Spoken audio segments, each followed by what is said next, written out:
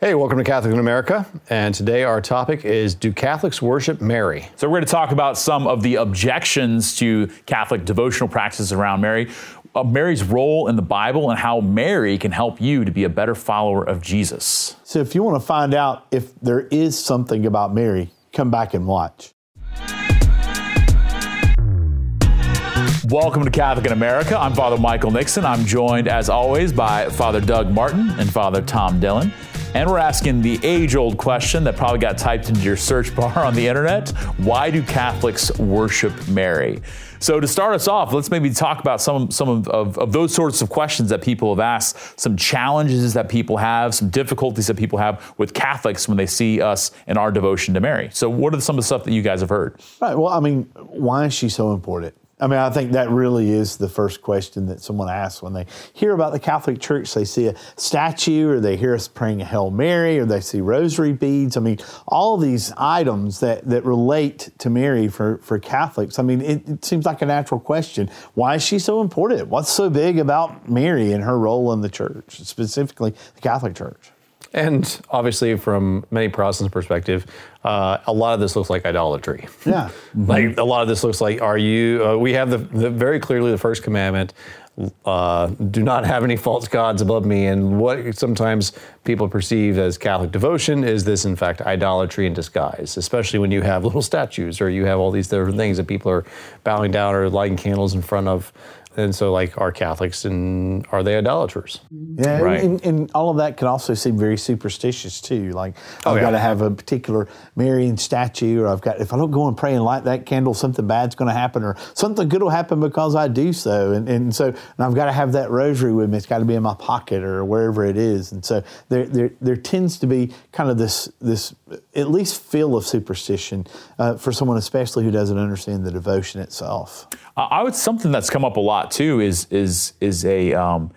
just maybe people's experience of Catholics, that they almost seem to favor Mary over Jesus. It's like, I'm going to go talk to Mary because Jesus might be mad at me, or God might be mad, so I'm going to talk to his mother. This sort of, in a sense, almost kind of like pitting them against each other, and that can definitely seem off-putting to someone who's like, Jesus is the sole mediator between God and man. Quoting that scripture passage, which we believe as Catholics, we believe in the unique mediator role of Jesus that we all participate in, which is why we can pray for each other. Sure. But still, that putting Mary in that spot almost kind of like supersedes Jesus, and almost like a fourth person of the Trinity. Right. Right. Yeah.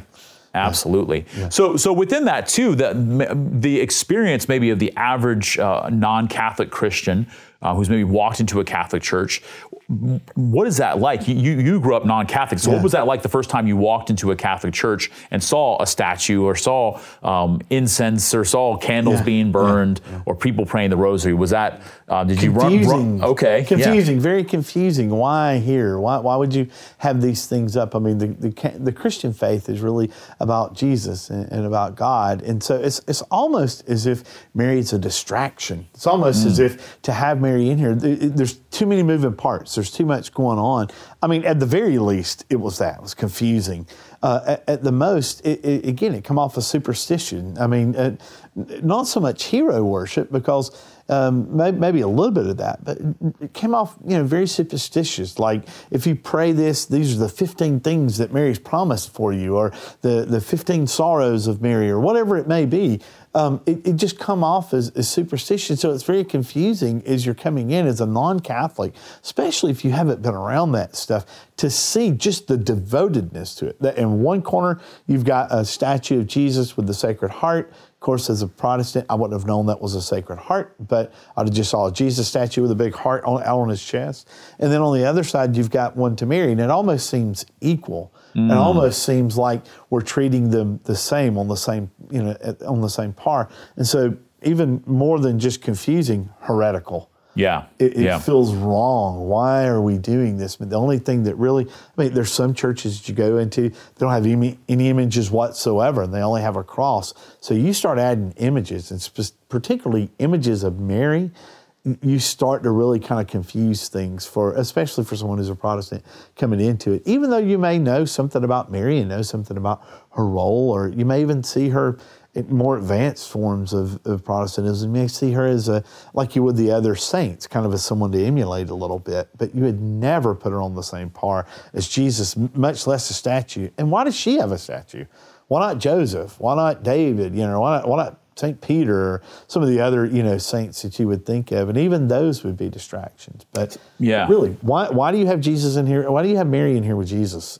And almost, that whole same level. I thought about this. Oftentimes I've seen Bible studies in evangelical churches or Protestant churches, great women of the Bible. Yeah. And it's almost kind of like they're at times going at pains to avoid talking about Mary. Yeah. They'll talk about Esther, Ruth, all these different women and beautiful. Praise God for the beauty of their faith and their courage, all these sorts of things. Oftentimes interceding even through force. Think of the women of the Bible who've stabbed the head of people who persecuted the Jewish people. There's something amazing about that. But then it almost kind of like when we get to Mary, because maybe there's a fear, I don't want to be too Catholic, I don't want to seem too Catholic, or that's just a Catholic thing. So we're going to just sort of relegate Mary to just Christmas. Right. We'll talk about her a little bit around and that. She's just a person. Yeah, Mary, did you know? Yeah, Mary, did you know? It's the only time we talk about Mary is singing that song. Yeah. So within that too, even there might be some Catholics who maybe have some struggles within that too, or don't necessarily have what we would call devotion to Mary. We can unpack what some of these words mean. But where have you heard about that with Catholics who maybe feel a little standoffish or reticent to try to step into praying the rosary or praying novenas or the 15 promises or all these things? The same year-long prayer? Yeah. I would just say, personally growing up in the Catholic Church and growing up, my mom was very devoted, and I grew up in a fairly devotional family. And some of even why we should go to daily mass with my mom when I was a kid at times. And I remember that sometimes the Catholic women in the parish would sometimes be so in love with Mary that I found it to be a little bit distracting as well. Yeah, this was actually as a Catholic kid, 7, 8 years old. Yeah. I'm just like, why are we talking about Mary so much? And it can sometimes actually be really pushy.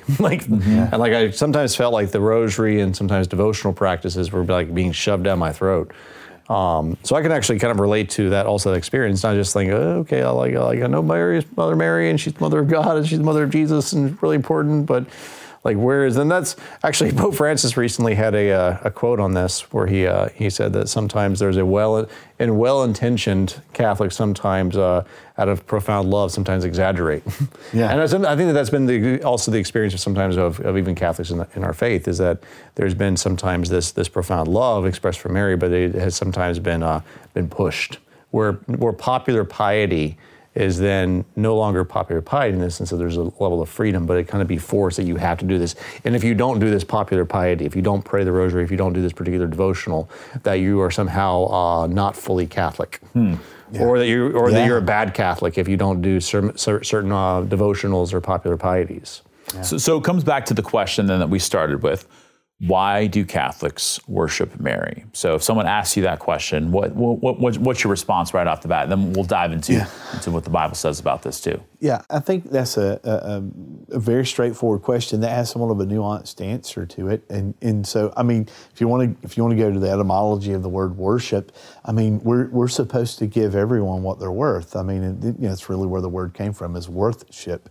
And so, to a certain extent, if you wanted to press on us hard and say, do you worship Mary? You could say, we do give her what she's worth and what she's due, which is the Mother of God and all the titles that Mary holds in Scripture. But if you mean by worship that we actually give to her what we would give to God, then we don't. And that's a very important distinction to make, because I think what happens, particularly in non-Catholic churches, is that prayer and music are the ways that they worship.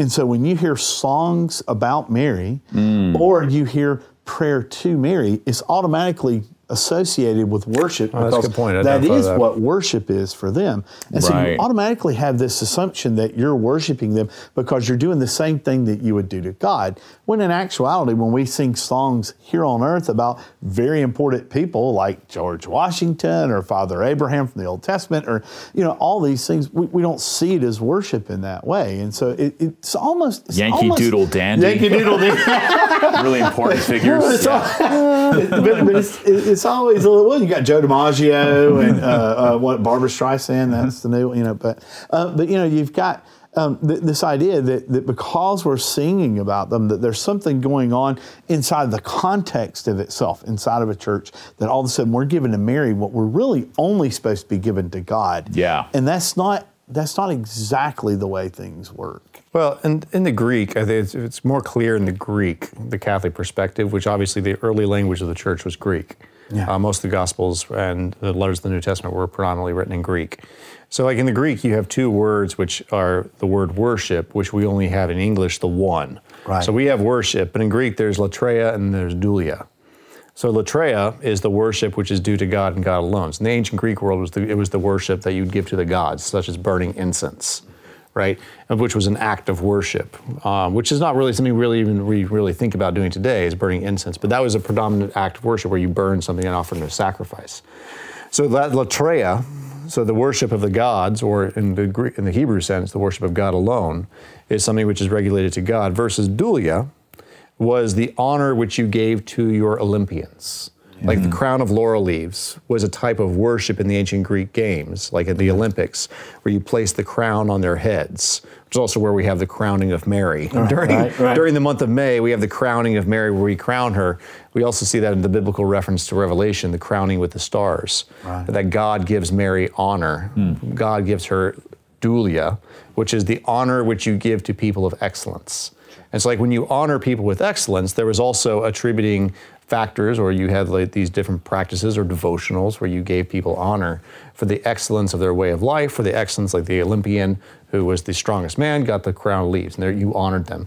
So in that same sense, like we, in the Greek, it was in the Greek world, which is actually in the Greek world, which was a very spiritual, like that's what people don't realize, especially in our more secular times today, as we become more secular, more materialistic, more just married to the empirical method. Like we have lost kind of the sense of the sacred and the sense of the mystical and the spiritual. But the Greeks were very mystical and very spiritual. And it's like the nuance between the worship of excellence or trying to emulate excellence versus the worship which you gave to your primary deity was two very different things. Right. And actually even there was different cultic practices associated with the worship of hero cults like Hercules versus the worship of the gods. Yeah, absolutely. And so like and to mix those things is the Greeks would not. So I would say then for the simple answer to the question, as most people understand worship nowadays in the English language, which comes from that word, as you said, worthship. Right. But again, whatever the etymology, what we give to God alone, we do not give to Mary. So in that sense, we do not worship Mary. We don't give to her latria, as you said, which is the reverence, the sacrificial veneration to God, but we do reverence her as the person closest to Jesus. So we do give her not just doulia, but hyperdoulia, as the Greeks would say. Yeah. This she has a unique role that God chose, that God ordained in the salvation of the world, and we'll dive into that a little bit. So first and foremost, as you understand it, Catholics don't worship Mary. No, we do not. But this is actually something which this little thing I've found useful, especially in with the high school, with the work with the high schoolers, some who are coming from Protestant backgrounds, and I get it oftentimes. Oh, Catholics, you worship Mary, or the same thing in RCIA. I'm like, well, we worship God and God alone, but by the fourth commandment, we honor our mother. There you go. Mm-hmm. And so, like that notion of honoring is very important because we're not just called to honor God and God alone. We also honor by the fourth commandment. We honor those figures of authority. We honor the people who are placed above us as mother and father. And so like in that notion, it's like, when I have sometimes people accuse me of breaking the first commandment, I'm like, well, let's make sure that you're not breaking the fourth. Yeah, right. Because God, on the cross, it's very clear in John chapter 19, Jesus gave Mary to the apostles, specifically through John, and said, "Here is beloved your disciple." Yeah. So if you're a beloved disciple, you're a beloved Jesus, disciple. yeah. Any beloved disciple looks to Mary as mother. And so that's where we also, as a Catholic identity, is following also the fourth commandment, which is honoring our mother. I think about that. I've heard too, like the breakdown of in that word to honor your father and mother. It's the same word as to glorify. Yeah. So if we're following Jesus, that Jesus is a faithful son of Mary. That he's that's his mother. That he fulfills the law perfectly. So he not only honors, he glorifies. And so when we do that same thing, not to the detriment of Jesus, not to the detriment of the Trinity, strange practices notwithstanding, but for the sake of recognizing what God has done. And so maybe we can jump into a little bit kind of the biblical understanding of this too. But you had before we do that, Yeah. but we do that all the time, though, as far as like looking to the work that God has done in someone's life. I mean, we call people fathers of the faith. We talk about how important they were in the life of the church. We talk about, specifically, we go back to the Old Testament. We talk about in the New Testament. We talk about the history of the church. Even if you're a non-Catholic, there's important figures in your denomination that are held up above the rest of us. And are considered to be important people, and we hear about worthy of emulation. Worthy of emulation. I mean, we hear about their life, the life they lived, the stand they took, whatever it may be. And so we all do this to a certain extent. Now, okay, granted, there's times where there are Catholics who may go overboard with this, but I mean, you could say that there's sometimes that non-Catholics go overboard with it too. And so, I don't think it's fair to always, to put it in this way. True, we would never say that they worshipped the person that they were, but are they putting too much importance on a particular person? It's quite possible that could be the case. And I would say that oftentimes happens. So if we're going to, in a sense, society struggles with that, with putting people, we should do it the way God has ordained it, which is why I think, and this is maybe the challenge for this episode, for those who are not Catholic or struggle in relationship with Mary, we need to do what God has told us to do. Right. And so when we have a devotion to Mary, we're doing what God has told us to do, what has been revealed by Scripture. So this isn't a Catholic add-on to Christianity. No. This isn't that this is intrinsic to what we believe is having this relationship with Mary, because God comes to this world in and through Mary, and it's that's it. There's no he could have done it some other way. This is how God saved the world, is in and through Mary's yes. So when we talk about having a relationship with her, we talk about asking for her intercession, what we would say praying to her, not worshiping her in the sense of what we give to God alone, but praying to her as one who is in heaven, who in turn prays for us. And it's essential. So, especially since in the book of James, it's a good thing that we ask for the intercession of those around us, to ask for people to pray for us. And James actually uses in the old language, I remember in the old language, which is the prayer of a righteous man availeth much. In other words, the more righteous someone is, the more holy they are. It means that they're closer to God. It doesn't mean that they've gained favors from Him because they've been really good, and God's like, okay, you've been pretty good, I'll listen to you. But because you're closer to His heart, you're closer in line to what He's thinking, to what He's revealing to us. And so when we ask for intercessions from each other, you normally don't go to someone who's struggling with the same thing you are, or struggling even worse. You usually go to someone that you trust. You don't ask atheists and agnostics to pray for you? Right, you don't. Yeah, you don't. Not normally. Generally not. And so in the same way, when we're asking for prayers, when we're asking for intercession from those who are in heaven, well, I mean, there's no one who's holy like they are except God Himself. And then no one's closer to God than those saints who are in heaven with Him. So when we ask for their intercession, not only is it not a bad thing, it's a good thing, especially because we're taught in Hebrews that they're alive and watching us and knowing what we're doing, cheering for us even. Well, it's also that notion of where two or more gather in my name, there I am. Yeah. And if I'm in the privacy, also Jesus says, go to your own room, pray in the quiet. But we know that when we pray, especially when we pray with the whole of the church, the church which is here on earth. Yeah. So like we can pray, and we prayed before our episodes today. And like that's where our prayer, when we come together, this is pleasing to God, not because God needs to know. God doesn't, our prayers don't inform God of what He doesn't know. Yeah. What are you guys going to do God knows today? the secret workings of our hearts and minds. God doesn't need more information, but the prayer of people coming together is pleasing to God. It's a fragrant offering. It's a fragrant incense, which God finds pleased because it shows the unity of hearts coming coming together in a mutually aligned goals. Yeah. And so like we also recognize, as St. Paul says, that those who have died are asleep in Christ. Yeah. And that those who are died are asleep and that they are with our Lord. And therefore, when we pray with the people who have passed into eternity, they also pray with us. And this is also pleasing because it shows the unity of the church, which transcends space and time, which transcends death. Absolutely. And like when we ask, especially the saints who are with God, to pray with us, and that's usually in my prayers when I'm praying with people, I try because I know how the misperceptions happen. I oftentimes in my prayer with people, I'm like, and we invite Mary, will you pray with us in this moment and bring our prayers and intercessions before your Son? Right. Yeah. Because Mary is not the source of grace. Yeah. But she has a very clear access point to the source of grace, more so than us who are blinded by spiritual blindness. Like Mary's not blinded in that way. Getting into language also is this understanding of pray. Do you pray too? And I think some people struggle with that because, again, like you said, with most people, their understanding of a worship song or of, pray and worship are almost synonymous in those areas sometimes. So would you pray to Mary? And again, not in the way that we pray to God. I think that's important to say when we say, but pray as an English term means like Speak, pray to tell. petition. There's a desire. I'm eliciting a response from you to speak something over me. So in English, it's more a word of reverence used for an important person rather than something I only pray to God. So if I say to do something, we say that to each other. What I also think is interesting, which I did not consider this before, but the fact that like from a Catholic perspective, the highest point of adoration is when we are on our knees looking at the Eucharist. Yeah. Like for us, like music is great, that's fine, and praise and singing is also a great thing, but that's incidental to our primary focus as Catholics. And so it might be a disjoint between like the Catholic world and maybe the Protestant perspective.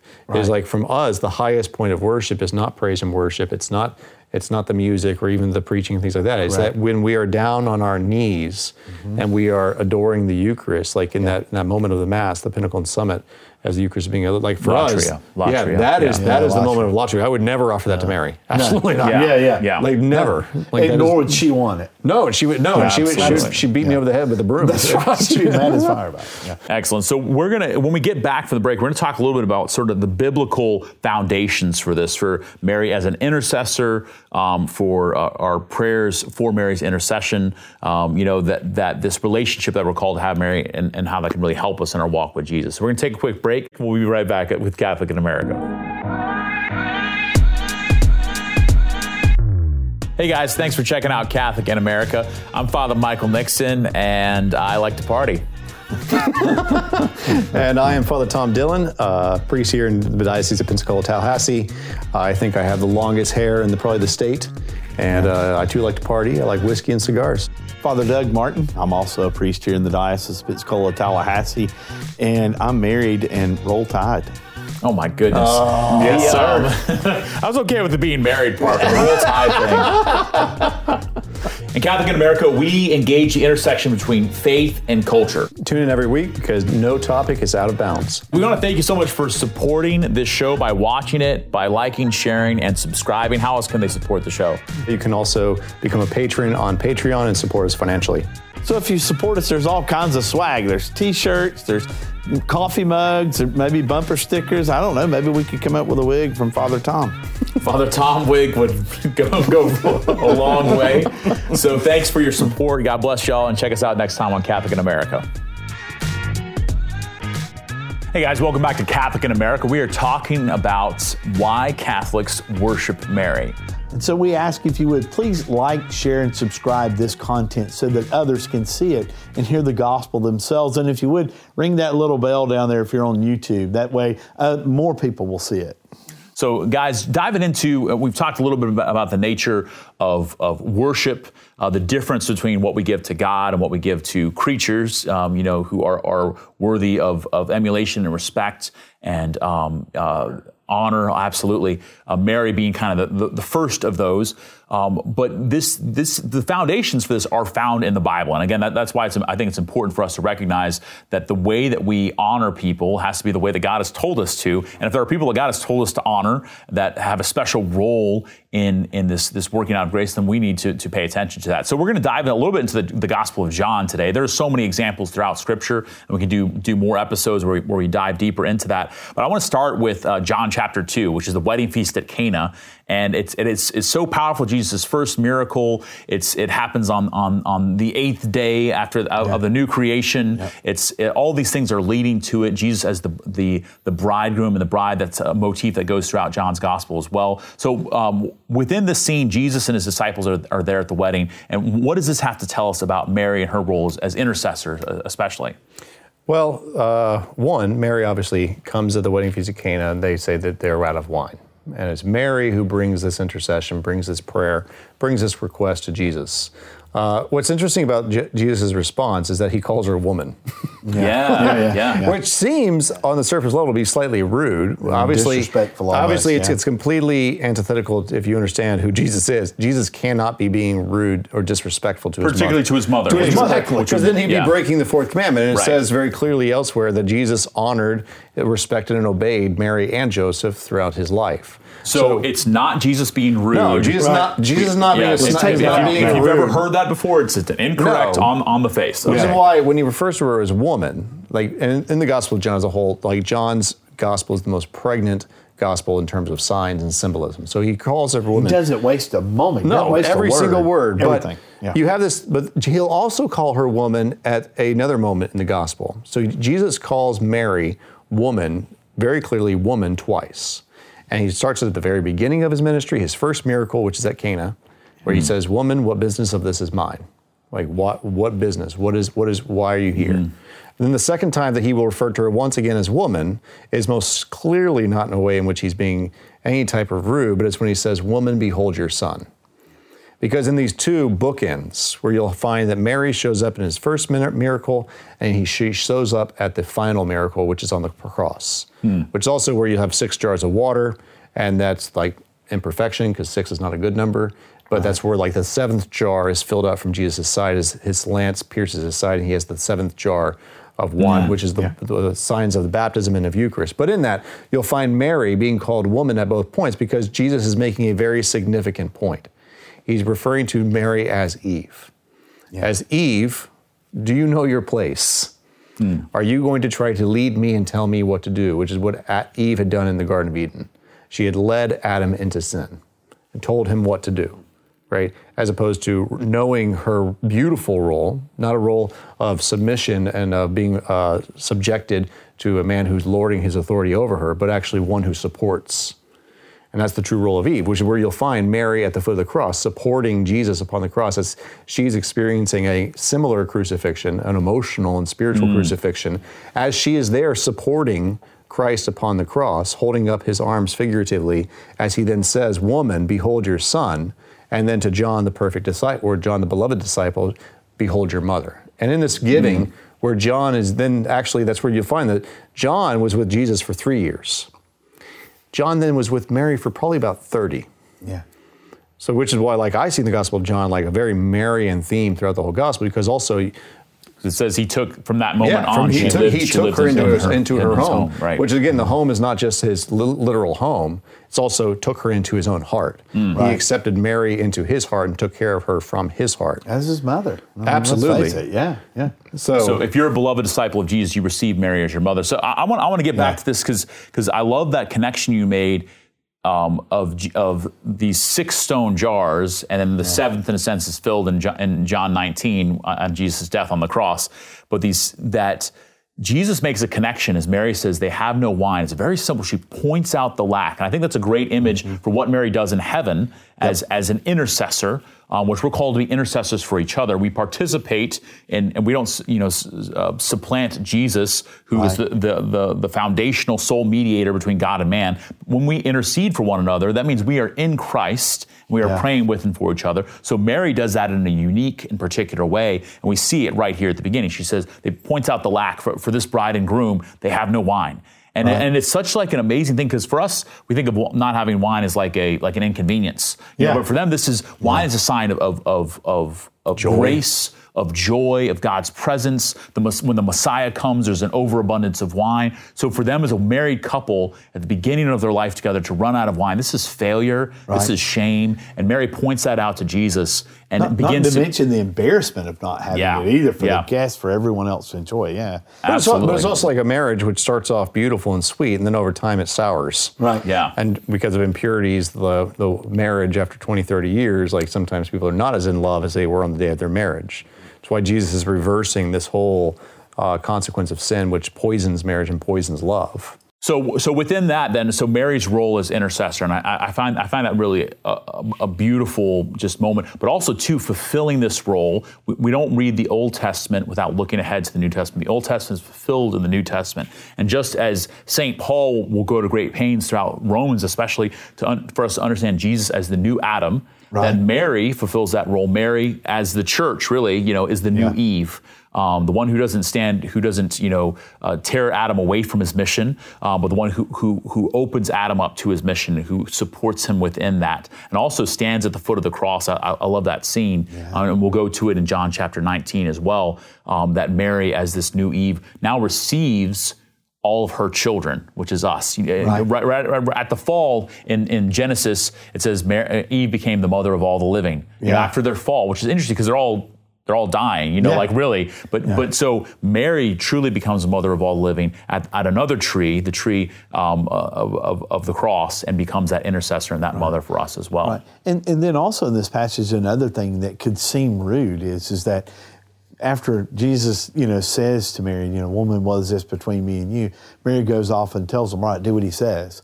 So it's almost like she's like, don't pay attention to him. He'll do what I tell him to because I'm his mother or whatever. No, it was Mary inviting them into the will of the Son, into the will of the Savior. And so not only was this not a moment of disagreement between them or a bad moment between them, it's a loving moment. And it's a moment also of where Mary did know. This is a moment of where Mary may not understood completely. Well, but the other thing, being invited into this huge moment. Absolutely, but the other connotation in the words of Jesus, the possible connotation, and this is reading below the surface in the spiritual interpretation of Scripture, which is also that Jesus is making her aware of the cost that this is going to cost her.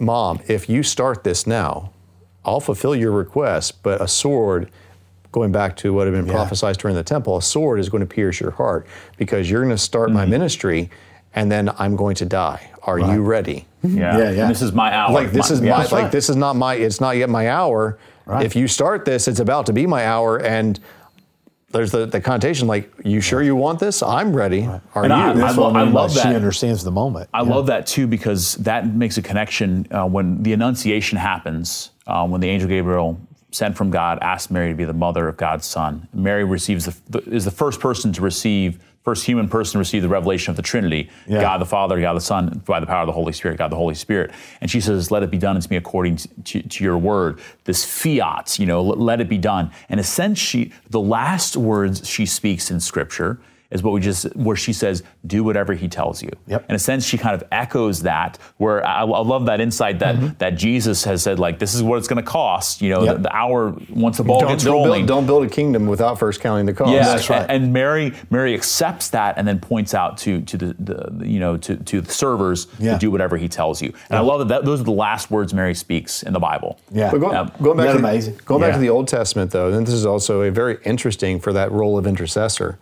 If you go back to the Old Testament and to King David, remembering that Jesus is from the line of David and that notion of the Davidic king, in David's kingdom, David had a plethora of wives. He had a whole harem of wives, which is why during the reign of David, David's queen was not one of his wives, because then he would have to choose, and that would be a pretty bad idea. No, in the Davidic kingdom, the role of queen was not to the wife, but was to the mother. Which is why in the book of Samuel, or 2 Samuel, and then going into the book of Kings, you'll find that when David dies, Bathsheba, who was David's wife, becomes queen mother. She's the mother of Solomon. You might have multiple wives, and Solomon ended up having, 300 wives, 700 concubines? But Solomon has all these wives, but you only have one mother. Which is why during the reign, that was the Davidic model.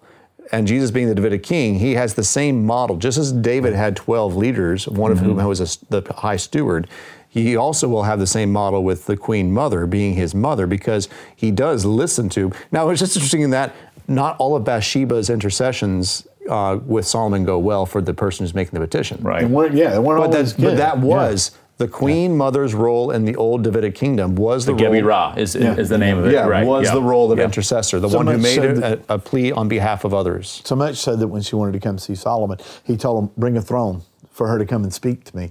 And she had to sit on a throne to talk with him. So it was not, it was very much so, the queen mother. And I think that's again, we're divorced from that. Our only notions of kings and stuff are the kings and queens of England. Right. And so when we talk about a queen mother, when we talk about this, that when we talk about Jesus as the king, who is his queen, would be his mother, which is a very strange thing for us. But if he's in the Davidic, his bride is the whole church. The bride is the church, right? Correct. And the queen, the one that makes intercession, the one that sits in a throne at his right hand, is the queen mother. So in a sense, when we talk about these things, Mary is queen. You know, again, I've heard people hear that title, Mary. There's the Queen of the Universe shrine in Orlando. That's a big one, and they think, oh gosh, that Mary is some sort of rival to him. It's like, no, that she's put in that place. She's put on that throne, as Solomon did for his queen mother Bathsheba, as the intercessor for the people. Right. That she has a particular role within that she's honored by. And you'll her find that throne described in the book of Revelation, chapter 12. Mm-hmm. Exactly. So maybe we could just go to that real quick. Well, actually, let's just a quick word on John chapter 19, because this scene is so important. This is the culmination of Jesus' life. These are some of the last words that Jesus speaks, and he says it to his beloved disciple, and he says it to Mary. And that word that he says, seeing the disciple that he loved, he says, "Behold your mother." And he says to his mother, says, "Behold your son." And from that hour, as we said, John takes her into his home. So what does that mean for us? We want to be with Jesus. We want to be the beloved disciple. John invites us into that spot. Right. He's not named anymore at that point in the gospel. So for us as a disciple of Jesus, what does it mean to take Mary into our homes? Well, if I can say first about this passage, this was a passage that was very important in my conversion.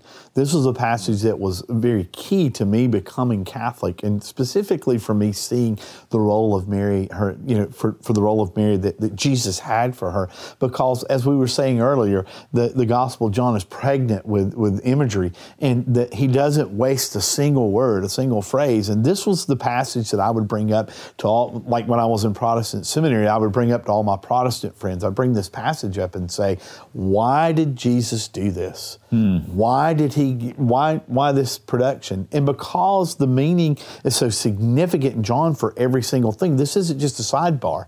This isn't something that John just mentions, oh, by the way, he gave his mother to me. By the way, I want to make sure mom's taken care of. John, you take care of her. Exactly. Yeah. This isn't a small moment, and I think we can miss big moments like this in Scripture because we're just kind of reading them and seeing, Jesus is taking care of some house issues and making sure this is all handled. And it's like, no.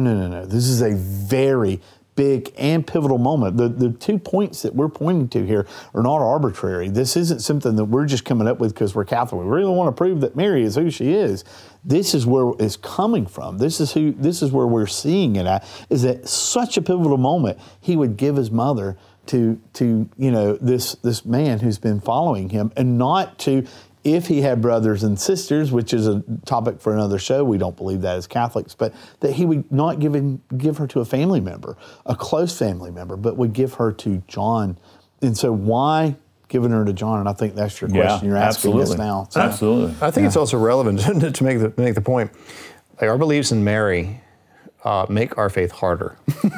Like it'd be so much easier to not have Mary in the picture, to not have it. But at the same point, because it'd be straightforward, simple, like I wouldn't have to go through the whole rigmarole of like explaining the depth. But at the same time, it would flatten the depth, especially the mystical depth, like the beautiful mystical, apocalyptic, mystical depth of our faith. Like it's the relationship between male and female, the relationship between humanity and God. It's this deep, rich, mystical depth, which is found specifically in the relationship between Mary as a template for the church and between Christ as God. And so like it's the mysticism, which is oftentimes, it's not easily seen on the surface level, but it is there on the surface. If you read it, it's there, and then there's the depth. But that's why I'm saying, like, the depth of the Catholic faith beliefs on Mary, like, it makes it harder to evangelize. Because there's so much, but it also makes it so much rich, so much more rich. Very much so. See, I would disagree. I think that actually, because I see it from the other side, not like the mystical depths to it, but what our devotion and understanding of Mary forces us to understand that God really became man. Yeah. Yes. Well, it's true. Because when we oftentimes people try to set Mary off to the side because it's really uncomfortable. To think, to think that God actually became man. He actually, for 9 months, was fed by her body, was fed after he was born, was fed at her breast. That there's something, in a sense, that kind of like, is difficult for us to, that he needed somebody. Yeah. But that's the incarnation. That's Catholicism. That's Christianity. That's our faith. I heard this described. A professor we had in seminary used to say this, that if Mary, because we say Mary is the mother of God, not that she created the divinity out of her, but the one that was born of Mary is true God and true man. You can't separate its divinity and humanity. So the one who's born of Mary is God. So we say Mary is the mother of God. It's a statement about who Jesus is. But our professor would say, if Mary is not the mother of God, if she's just the mother of Jesus or the mother of Christ or something, however we want to put it. If Mary is not the mother of God, then you are not saved.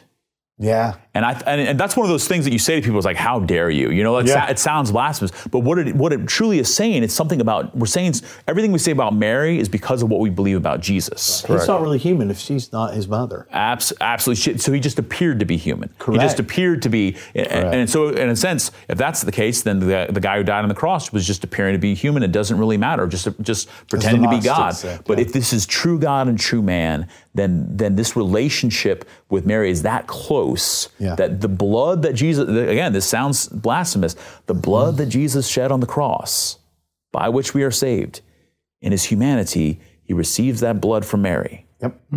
Like that, this is crazy. So again, this isn't making Mary God or a fourth person of the Blessed Trinity, but it is saying how essential her role is. So if you want to get close to Jesus, whether you like it or not, it's going to be involving Mary. Yes. There's no way. God has set it up so we can't get close to Jesus without the incarnation, which happens in and through Mary. Right. Yeah, I was once asked one time, when I came into the church, I was asked, am I only going to talk about Mary or am I going to talk about Jesus with my children as well? And I would tell them, there's no use in me talking about Mary if I'm not going to talk about Jesus. But there's something about it that I really do have to talk about Mary if I am going to talk about Jesus. That's what you're saying. They're key and they're integral to each other only because of the role that Mary played in Jesus' life, being his mother and being the one who raised him. It's important to make a distinction there, to recognize that we don't treat Mary like God. We don't worship her in the way we talk about worshiping God, or pray to her in the way that we pray to God. Right. But we do honor her. We do glorify her according to what Jesus did with fulfilling the fourth commandment. Right. And we do have a relationship. She's been given to us. She who is that great intercessor who points out our lack and our need. They have no wine. If we're a beloved disciple of Jesus, that means that Mary is our mother. Well, and that's the heart of Mary, is she is the queen of the apostles, queen of disciples. Because, you can't make a valid point, I think, that, okay, well, Jesus was fully God, I can't be Jesus. Correct, you can't. Like, none of us are the Savior, none of us are Jesus, and that's right. But you can be just like Mary. Because everything which is true of Mary is also potentially true of us. And just as a consequence of actually what you're saying is that everything that we believe about Jesus leads us to a belief and an understanding of Mary. But consequently, as children of Mary, like anything which is also true of Mary is in some fashion or form potentially true of ourselves. Yeah. Even Theotokos, which is Mary, the mother of God. Like obviously we will never become the mother of God, but we do become Christ bearers. We do become God bearers every time we receive the Eucharist, because literally in our bodies, we believe as Catholics that we carry the physical presence of Christ within our bodies, and we become Christ bearers. And so like we share in Mary's role as Theotokos, as Mother of God, every time that we accept Christ into ourselves in a physical and real way in the Eucharist. Yeah, and that's what makes really this passage, going back to what your question was about John 19, so important is the role really where we see ourselves as church, where we see ourselves as disciple in this passage of being John, of being Mary, of seeing Jesus on the cross and having actually Mary given to us as a true disciple, a beloved disciple, because John calls himself that here. He doesn't say, I, John, was given Mary. He says, no, beloved disciple, behold your mother. And so really is a son, is a brother of Jesus, as a son of God, as a disciple as St. John was. We're receiving our mother as well. Just as Jesus has given his mother to John, he has given his mother to us, the church, his sons and daughters. I love it. So this might be challenging for some people who are not Catholic, who maybe are strong Christians, and they're hearing this, and they've never thought about talking to Mary. They've never thought about Mary interceding for us from heaven. They maybe never read Revelation 12 in that light too. So what would be a good first step for someone if they want to get closer to Jesus by recognizing the vital role of Mary? What is one thing that they can do? What I would tell them is to kind of study this a little bit more and to give it a little bit of the chance. And I don't mean give it a little bit of chance and start praying to Mary. I wish you would ask for her intercession, but I know that's a huge jump and a huge leap. So why not go back and study these passages of Scripture that we've quoted from and we've done here? First of all, don't take our word for it. We have a certain authority because we're priests, but not over someone who's not Catholic at all. Mm-hmm. And so why not go back and look at these things, see if these things are true. Study for yourself, as St. Paul told the Bereans, study for yourself. See what you see in Scripture. See what you see. Read some of the early fathers and how they viewed these things. Read commentaries. There's all sorts of places you can go to kind of get some knowledge of this and to try and understand what we're actually saying, rather than just fighting it and saying, "No, you're wrong," and throwing it to the side. So why are they saying this? Because we're not talking about just three guys who are sitting here on a TV screen saying these things. This is the force of the Catholic Church, and really even of the Eastern Catholics, the Eastern Orthodox. All of us see it this way. All of us have a very developed Martin Luther had a devotion to Mary as well. John Calvin did as well. So there's something to it. And so to see the force of it, to hear to at least give it a hearing. Mm-hmm. At least give it a hearing, and a serious hearing, so that you can understand the role that Mary plays in the life of the Christian. For me, for myself, I kept Mary kind of at an emotional distance for many years, just because I did have some sympathies towards kind of some of the Protestant objections. But there was a moment in prayer a few years ago. I don't remember how many years, but I remember there was a moment in prayer where I had this vision of Jesus, or I had this image of Jesus that came to me, and it was in relationship to Mary. And there was this notion of Jesus like, this is my mother, why don't you love her? Wow. Wow. Yeah. And I've come across multiple things of people who have kind of disparaged Mary, but I had this image that came to me, but also it struck a chord within my own heart. It was like, is love restrictive? Like, can I only have room in my heart for God? Yeah. Or is love expansive? And like, why can't I make room in my heart? And if Jesus loves, and Jesus, it's not just between me and God, but it's Jesus and everyone that Jesus loves, Jesus wants me to love. And that's why, like, for me to love Mary is not for me to restrict, like, this corner of my heart's for Mary, and this corner of my heart's for Jesus. Yeah. This one's for the Holy Spirit, and this one's for God the Father, and this somewhere there is my brother, and there's my sister. No, like, love expands the heart, and there's enough room if we allow Christ into our hearts to expand and to grow our hearts and our love for the saints, and especially for Mary, who can teach us a lot. Yeah. Like, and that's the thing, is like, love expands the heart, Christ's love expands the heart, and there's room for the communion of saints and for Mary to participate within that. And that's why we need the saints, because I can't be Jesus. Right. So I'd say that the only thing I'd say is, like, just to ponder and to bring it into prayer, like, Jesus, are you inviting me into loving your mother? Wow, that's great. Do you want me to love your mother the way that you loved your mother? Yeah. That dovetails perfectly into the one recommendation I would have. It's a simple prayer. It's a powerful prayer, though, is Mary. Again, if we believe Mary's with the Lord, and we can pray for one another. Mary, help me to love Jesus like you love him. Mm-hmm. And Jesus, help me to love Mary like you love her. Yeah. just that interchange of that relationship of love that we're invited into. So just a simple prayer: Mary, help me to love Jesus like you love him. Jesus, help me to love Mary like you love her. And I think if you start there, then God's going to draw you deeper into a relationship with Jesus, and you'll maybe be surprised to see that Mary is always there, and she's always saying those words, those beautiful words, do whatever he tells you. Yeah. Awesome. That's good stuff, guys. Well, thank you so much, Father Doug, Father Tom, for joining with us. Just this great conversation about Mary, about our relationship with Mary as Christians, as followers of Jesus, how each of us can develop in that relationship too. Thank you for watching, for tuning in, for supporting us on Patreon, for liking and sharing and subscribing, and for helping us to get these messages out there. We look forward to seeing you next time here on Catholic in America.